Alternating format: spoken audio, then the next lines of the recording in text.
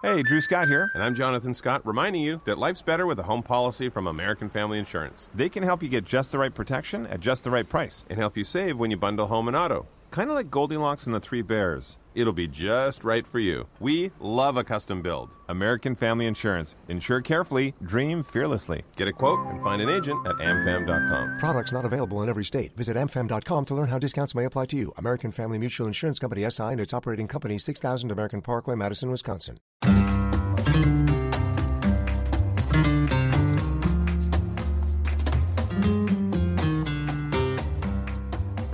Hello, Kool-Aids. Welcome to Barca Talk. I'm your host, Gabriel Quiroga, here in the Spanish capital. And joining me today is Victor Valenchek of the Houston Kool-Aids. Victor, it's been a long time. How are you doing? I'm doing good, Gabrielle. Thanks for having me today. Yeah, we were tentatively going to record last night, but here was a late night game. And I was just telling you that I watched the 49er Green Bay game, and it didn't end till 6 a.m. here, local time. So I was pretty exhausted, but I was able to watch a little bit of the sports today and kind of get a different perspective on yesterday's game. But before we dive into the men's, I really want to go kind of in order and just talk about the feminine, because for as much chaos as the men's team is, the women's team is such a delight. We've been chatting about this in our WhatsApp group and so forth. The women won the Supercopa, I would say, very easily yesterday, and they won 7-0. Your thoughts on the feminine, just the accomplishments they continue to mount up. You know, as I tweeted out yesterday, if they win the tripleta this year, I think they'll go down as the best football team ever in a 2-year span. You know, I think this is that's going to be if there's any comparison to any women's team that you would want to make to being a great team, when you look at what Lyon has accomplished in their, 5 Champions League wins, I think that'll be something someone would definitely argue as being, one of the great, teams. I think they pretty much, set the bar for what everything that Barcelona is doing from a program perspective, and bringing in the right players, and the confidence to be able to achieve such great things. No question that what they're doing right now is going to go down into the history books. So I'm just excited for where we are right now. And again, the first piece of silverware is now on the shelf for the new season, and I'm just excited for the rest. Yeah, and also they just sold at the Camp Nou, so I think that's going to be great. And we posed that question, right? Why don't they just play all the matches in the Camp Nou, because they're the most exciting Barca product right now? I mean, I thought that would be an interesting thing. Obviously, logistically, it'd be a little bit difficult, but again, I just find them so pleasurable to watch, especially how they just, after one goal, they're hungry. They continue to fight for that, and I think that is something lost on the men a little bit, is when they go up a goal or they are kind of holding on for the victory as opposed to going after it, where the women really show that. I mean, yesterday, I put this in the WhatsApp group. I went to take a shower. It was 0-0. I come out, it's 2-0. And that's how it works. You can't miss a single minute with their matches. And I think we're going to find a lot of analogies between, people can make like a decade ago, Barca was the premier club in the world. Now a decade later, it's the women in the women's, realm that are the premier club in the world. Kind of interesting. It's constantly making the comparisons when we watch what happened yesterday compared to just the pace of play and the sense of urgency that with every time they touch the ball, there's never a lethargic, there's never it never feels slow. It's constantly moving. The one touches, the turning and constantly the moving forward down the pitch. The ball's constantly moving forward. It's completely the opposite of what we're seeing on the men's side, and that's like you said. It's like you put it in the chat. It's like a warm blanket, right? And I think I put it in the chat a couple of weeks ago that I'm like, if you want to feel good before this game, the men's game coming up, watch the feminine, because at least you're going to feel good walking away from that match. Yeah, I can't say enough good things about them, because where they are right now, even with some of their injuries, right? They have injuries. I mean, they have Aitana, she's basically like the mini Iniesta on the Yeah. pitch, and she's just I actually felt like I actually missed her presence. As good as they were, you missed her presence because that ball just is like glue on her feet, and she taxed the box, and we missed a lot of opportunities because she's not in that role. Yeah. But no question that we've seen some huge players like Jana Fernandez. I think that's one of the coolest things. She's all of like 19 years old. Yeah. And she comes in, Mappy Leone, who's like she's like the PK, right? She's the absolute center back defender. She's never losing her spot. She's the Spanish international center back as well. And she gets hurt. And what does Jana and a 19-year-old come in? She's rocking. They're trusting, 100% trust in her with the ball and moving that ball forward. And she's been nothing but amazing. So I've been so excited to watch her play. Yeah, the thing I'm also impressed with is new coach. Basically, half the team, they replenished it. They've lost through free agency. They brought in new players, and Hansen. It's just like incredible, and then it's just like the whole team is just incredible to watch. But I just wanted to start off with that because again, they demolished Atletico Madrid yesterday in the Supercopa to get the first hardware, and they're already leading the league, so that's almost going to be a guarantee. It's just the Copa de la Reina and the Champions League that's going to be kind of in doubt because that can go either way. So we'll see about that.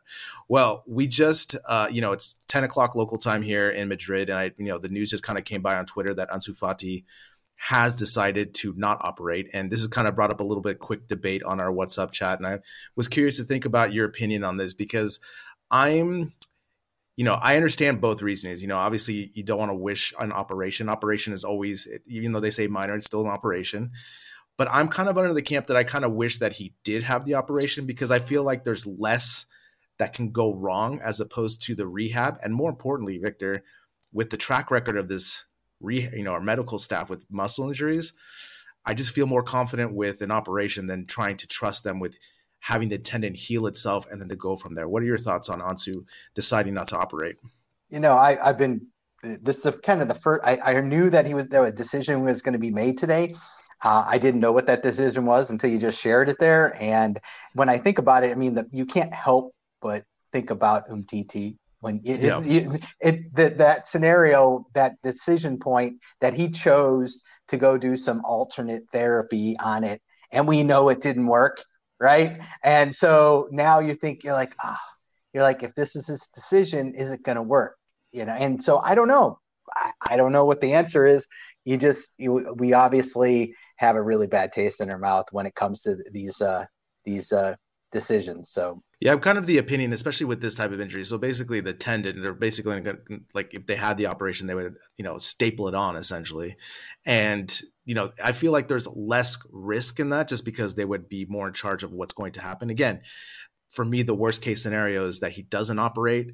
There's a setback and then we completely lose him for the season. And then all of a sudden it's just a year loss for Ansu. And more importantly, it's like the confidence. And I know the club is trying to portray this story of him like Messi went through the same thing, but at the same time, it's a little bit different just because Ansu had knee operations. It's not just the hamstring like what Messi had. So I am definitely concerned because, even though he still is super young, this is not a good track record and it's really difficult. I would say more importantly, the confidence to come back because as you know, with muscle injuries, it's really hard to pinpoint when that could activate again. And maybe you're kind of always guarding yourself when you're playing. So maybe he may not be able to be full speed going forward. Maybe like, let's say in April, when we need him, because we desperately need his goal scoring. And you always wonder about a player being in form and then losing that form and, through time. And we've been real fortunate that he's gone and he's come back and he's still got the magic. Does that magic continue, that? This is the thing, with sports injuries, it's all about timing and different things. There's obviously, when Iniesta before the World Cup was suffering under major injuries, and he had to put it together. And also psychologically, that does a deal for him as well, So those are the things that I'm looking at. Obviously, Ansu's a strong guy. I know he is. But again, just the setback, especially we saw the reaction when he came out the field crying. And more importantly, it's one of those things that like maybe 2 years ago we would have this luxury since we still had Messi carrying us goal scoring wise, but we desperately need his goal scoring because right now we just cannot find the back of the net. No, there's definitely some, I don't know what it is.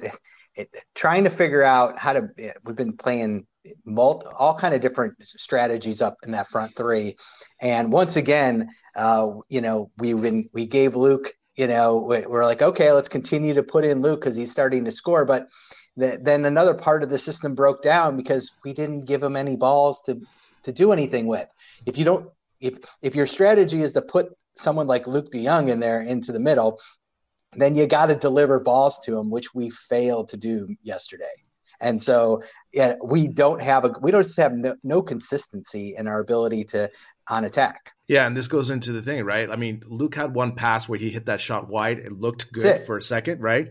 And like you said, there's this inconsistency. And today in the sports show that I watch, they had a really good, interesting question they had for debate, and they just said, "Is Xavi's tenure so far really that much better than Koeman?" And so I'm curious to hear kind of your perspective, especially with your group of people that you watch with the Houston Kool-Aids and stuff. What is kind of the overall? And I think for me, really quick, I think it's really hard to differentiate Xavi as the player that I love right now and Xavi as the coach, because statistically, as we put in our WhatsApp group, it's a little bit worse than Koeman. And yes, they sometimes look like they're hustling more, but at the same time, this is a results business and I know they have to grow, but like, how do we judge what's going on with the team under Xavi recently? Yeah, that's a good question. I feel like I don't want to start trying to compare apples to apples right now. Sure. I think he's really still toying with the fact that yes, here are the cards I'm dealt with. And then here are my injuries that I'm dealt with. You've got things like Ferran Torres coming in, right? And he's coming in off being injured. So you've got a break-in period for him, and not only getting back to fitness, but also you've got him trying to just gel with the team. You've got this thing where you got Luke de Jong coming in, and all of a sudden he peaks. He gives you something for a few matches, and you're like, well, you can't just take him out of the game. You're going to like, well, that might be working. So you try to continue to make it work. And then we see it didn't work. You got the Magic coming in with Ansu, and then now he's out. So all of a sudden he's constantly toying with a system that right now, and to think he's going to get it right. I mean, I'll give him credit that the first half was abysmal. The first half was abysmal yesterday, and he decided he did something. He must have talked to Frankie. I don't know what it was, that conversation he had, but he unleashed him. He took him out where he was basically playing on the back line and helping to get the ball out of the back line with the defense. And then all of a sudden, second half, he's on the front line breaking into a striker role. And we saw just complete flip and change in the game because of it. It still wasn't enough. It was barely enough to get the win. But when we have these challenges, I think he's trying to figure this thing out as he goes, because he had to make a change. He had Ferran on one side and Abde on the other, and 15-20 minutes later he had to switch it around. I think Ferran is still not giving us. He's just at this point everything. I will criticize him and say that he brought in I will criticize him on, like, when I saw Jukla come in, I was like, why didn't he come in sooner? I'm like, he knew that Luke wasn't working. He knew Luke wasn't working up and through the 70th minute, but he kept him in there when he had someone like Jukla who could have come in and made a bigger impact. Now, he came in and 3 minutes later we scored, but I know it wasn't his doing. It was the culmination of everything he did to allow Frankie to move forward in the front into the forward half of the pitch. So let me ask you this with this, it's funny because, when Xavi came in, he was, obviously super happy to get the job. He was all up about it. And I saw video the other day where he was walking in the hallway and one of the mascots poked him and he just kind of struck at him, and it's just funny how being the coach of Barca is so difficult because of all the pressures, right? It's funny how, we've seen the memes where Xavi's going to come in with a full head of hair and he's going to come out as a bald man, that type of thing, right? We've seen it with all the previous coaches and so forth. Now, my question for you is, do you think Xavi just didn't realize how bad this team was? I don't think, no, I think he pretty much knew. I think he knew, but I mean, how does he not turn down the club? No, I understand that. But I'm just saying, like, obviously when he came in, he was hyping all the philosophy, working at the back, having numbers and all this stuff. But like, if we honestly look at this, like, sure, there's glimpses of that, but the consistency is what's lacking, right? Especially like when I look at the passing from the backfield, the mishandling of Ter Stegen's balls, basically going, from passing, not having a really great midfield that is moving dynamically together. Like how many times either it's Busquets or De Jong or something, when they look to pass up, there's no one around, right? They always have to pass back. And those are the things that maybe Xavi, I thought was going to instill this philosophy stronger. Maybe obviously it's taking some time, but at the same time, maybe, from the outside looking in, we're criticizing, working with them. He's like, wow, these guys just really aren't that good or Barca quality.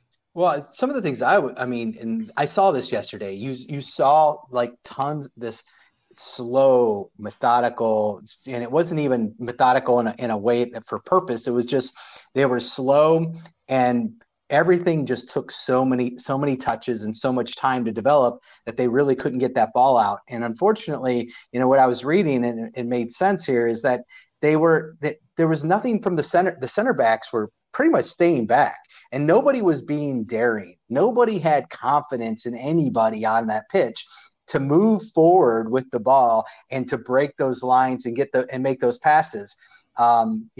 Interestingly enough, a lot of people criticize Garcia for some of his errors, but that's one of the things he probably does really well is bringing that ball out.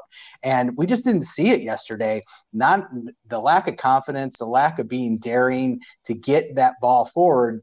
In the team holistically, you saw frustration with Pedri. Pedri was the one that everybody pretty much praised yesterday because he was over there trying to motivate the veterans to make things happen. And so I don't know where that is. I don't know where that lack of confidence and where that lack of being daring yesterday was all about, but it just made for one of the worst first halves we've seen in a long time. Literally put us to sleep. I mean, that's what it did. I mean, and the thing is, I was just watching, they have this show here in Spain called El Día Después. And what's really cool about the show is they take each game and they really go behind the scenes of the game. So they show like the coaching from the sidelines, during actions and stuff, and they have them mic'd up essentially. So you can really hear what they're saying. And one of the things that Xavi kept saying in yesterday's match was patience. And I find this ironic because I think maybe, like, as you just said, maybe there's too much patience. Maybe we're not taking these opportunities for counters when we have 3v3, that type of opportunities where I think maybe we should take those opportunities because every time we try to be patient, nothing comes to fruition, right? We never have like a really good attacking ball. So maybe I don't know. I think maybe Xavi's still kind of mixed up with the way he played at Barca, which obviously was patience, but also we had such a great team at that time, obviously with the dynamism that was going on. But now it's just like, yeah, patience is a good thing, but also it's not leading to real clear attacking opportunities. I mean, yesterday, we had one in the first half, if that. I mean, if you really want to call that. And then in the second half, we did score, but it was just kind of a fluke thing that just kind of happened. It wasn't planned attacking that we were going forward and being methodical. No, I wish I knew where that came from, but it was just watching it just so slow and that patience was patience just on the other side. It was just a negative patience. Yeah, I mean, it reminds me of what's it called? I was just talking with a friend of mine when this is a long time ago, from the 80s in NCAA basketball when NC State beat Georgetown. And it was like this huge upset because this was before the shot clock, right? And so NC State went four corners and they just passed the ball around. And the other Georgetown, I think I'm pretty sure it was Georgetown or Houston. Oh no, it's Houston. It was your boy. It was Houston with Akeem Olajuwon and Clyde Drexler. Anyway, so what's it called? So NC State just worked the corners. That's all they did because there was no shot clock. And Houston got so frustrated they would try to trap, and NC State would get these layups for like 2 points, but they spent a minute and a half passing the ball. So the next year they finally changed the shot clock, to have this happen. But anyway, I was just thinking about this because it's kind of the same thing. It's like you're passing around, but nothing's coming out. We're not hungry, as the opposite of the feminine. Now, what I want to talk a little bit more about is Mr. Alba, Mr. Jordi Alba. This guy is something else, because I don't want to take away what he did for the club and how he was as a world-class left back and all that stuff. He did that.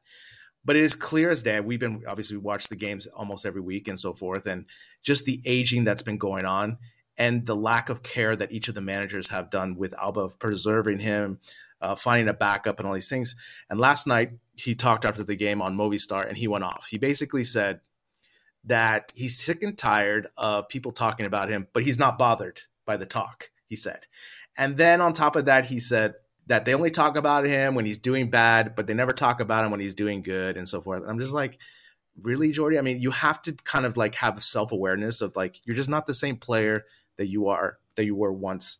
You were one of the best left backs. I mean, I have memories of him scoring the goal against AC Milan in the Champions League, against Italy in the Champions or in the UEFA tournament. So like, I love Jordi Alba, but right now he's my least favorite player going on Barca. When is Xavi going to pull the plug on him, or what? I mean, we have no depth, so I don't know what's going to happen.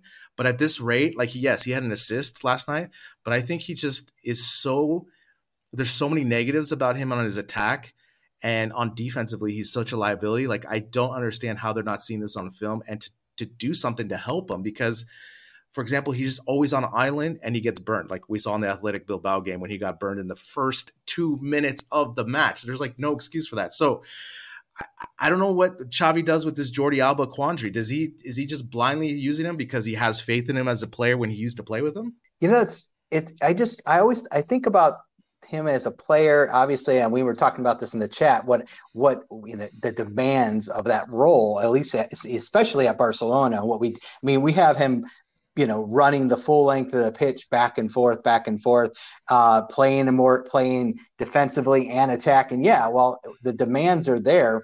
You would hope his elite 7 of his coaching staff, these guys are there with Xavi to be able to go and analyze his fitness, his ability to do the job that we're asking him to do, match in and match out. And if our system is built in a way that requires and asks him to play as forward, which requires all that running, then there's got to be something that they can do to coach him in a way that says, listen, you don't get to do that anymore. You have to, in these situations, you don't get to go that far up the pitch. You need to stay, you only can go so far. Something has to happen where they coach him differently. I mean, it's just like in anyone else's job. If you can't, if they still need him, I still think he can be there.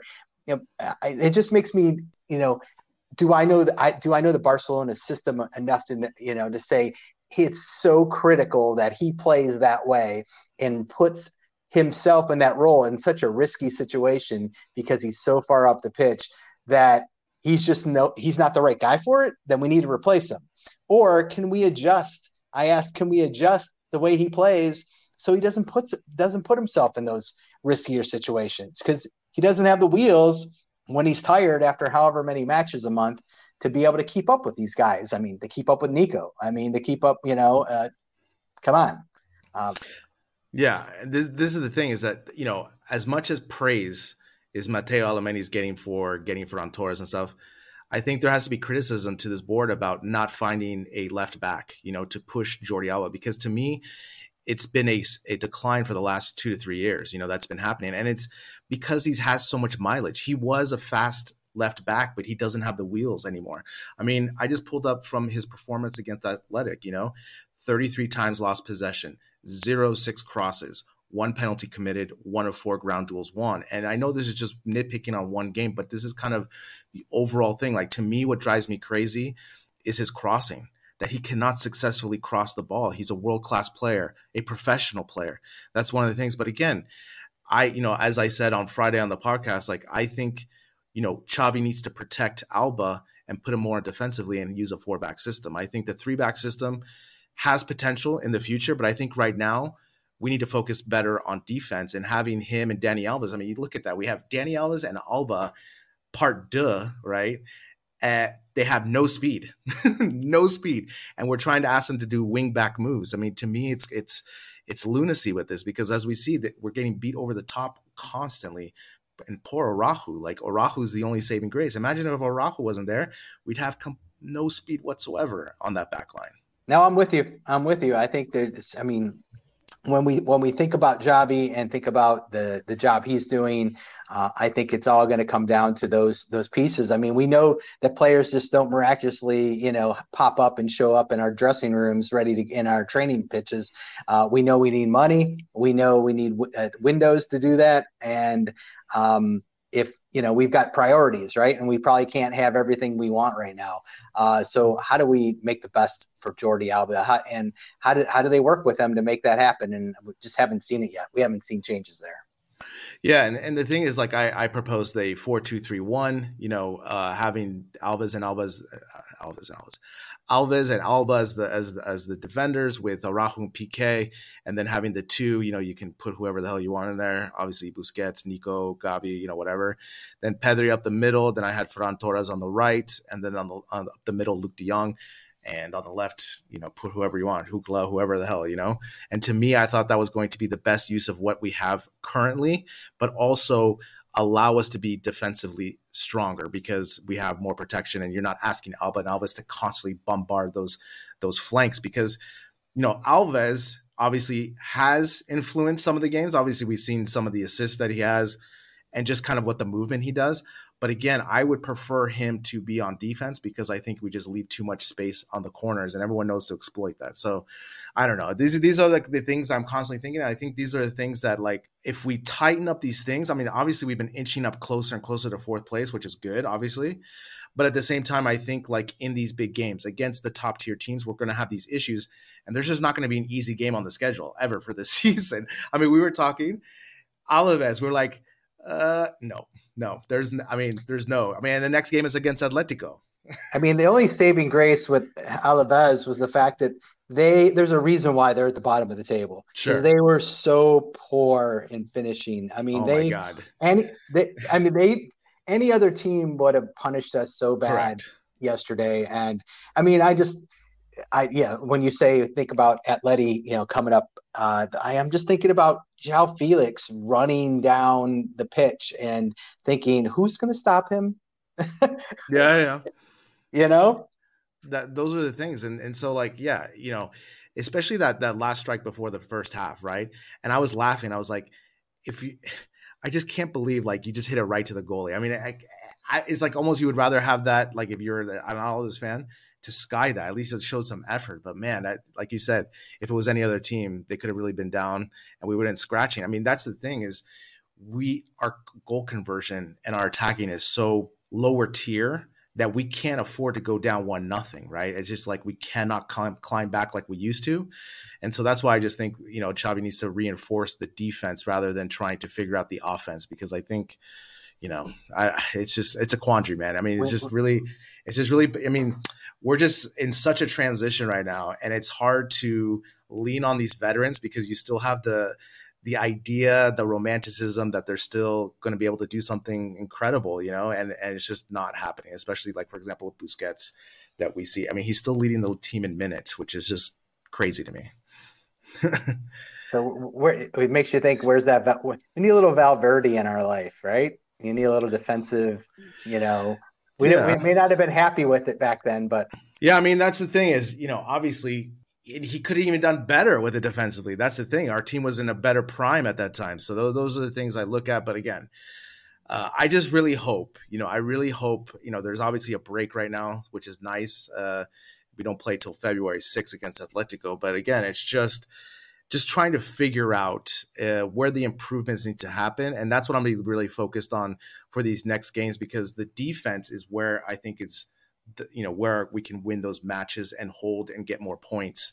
And more importantly, just not give up leads. Those are the things. So you have any other lasting thoughts about these matches so far against Atletico, Real Madrid, and now Alaves? No, I mean, falling out in the Supercopa is not what you wanted to see. Definitely not in a Clasico. you definitely, it was a rough month, but here's the thing. February isn't getting any easier because when we look ahead, you look at Atleti, we have a derby, we've got Napoli twice, Valencia. I know, I was just thinking about that. And we have Athletic Club. I mean, you're talking 2, 4, 6 matches already scheduled for February at this point that are, it's going to be difficult. It's going to be a difficult February.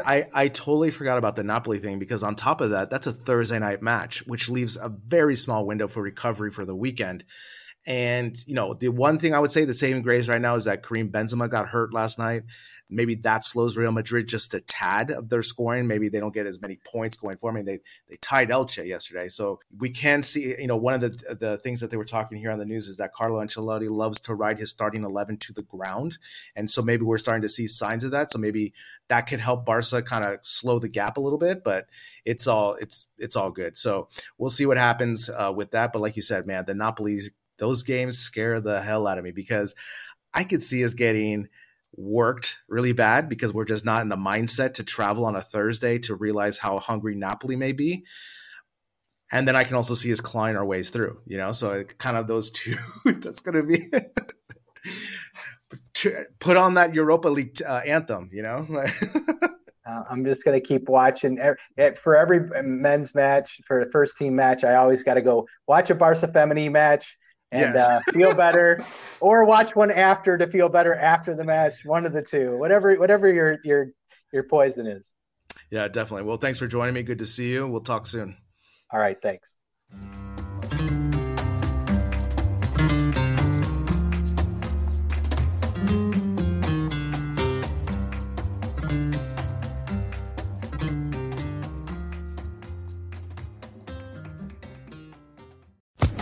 Social Podcast Network.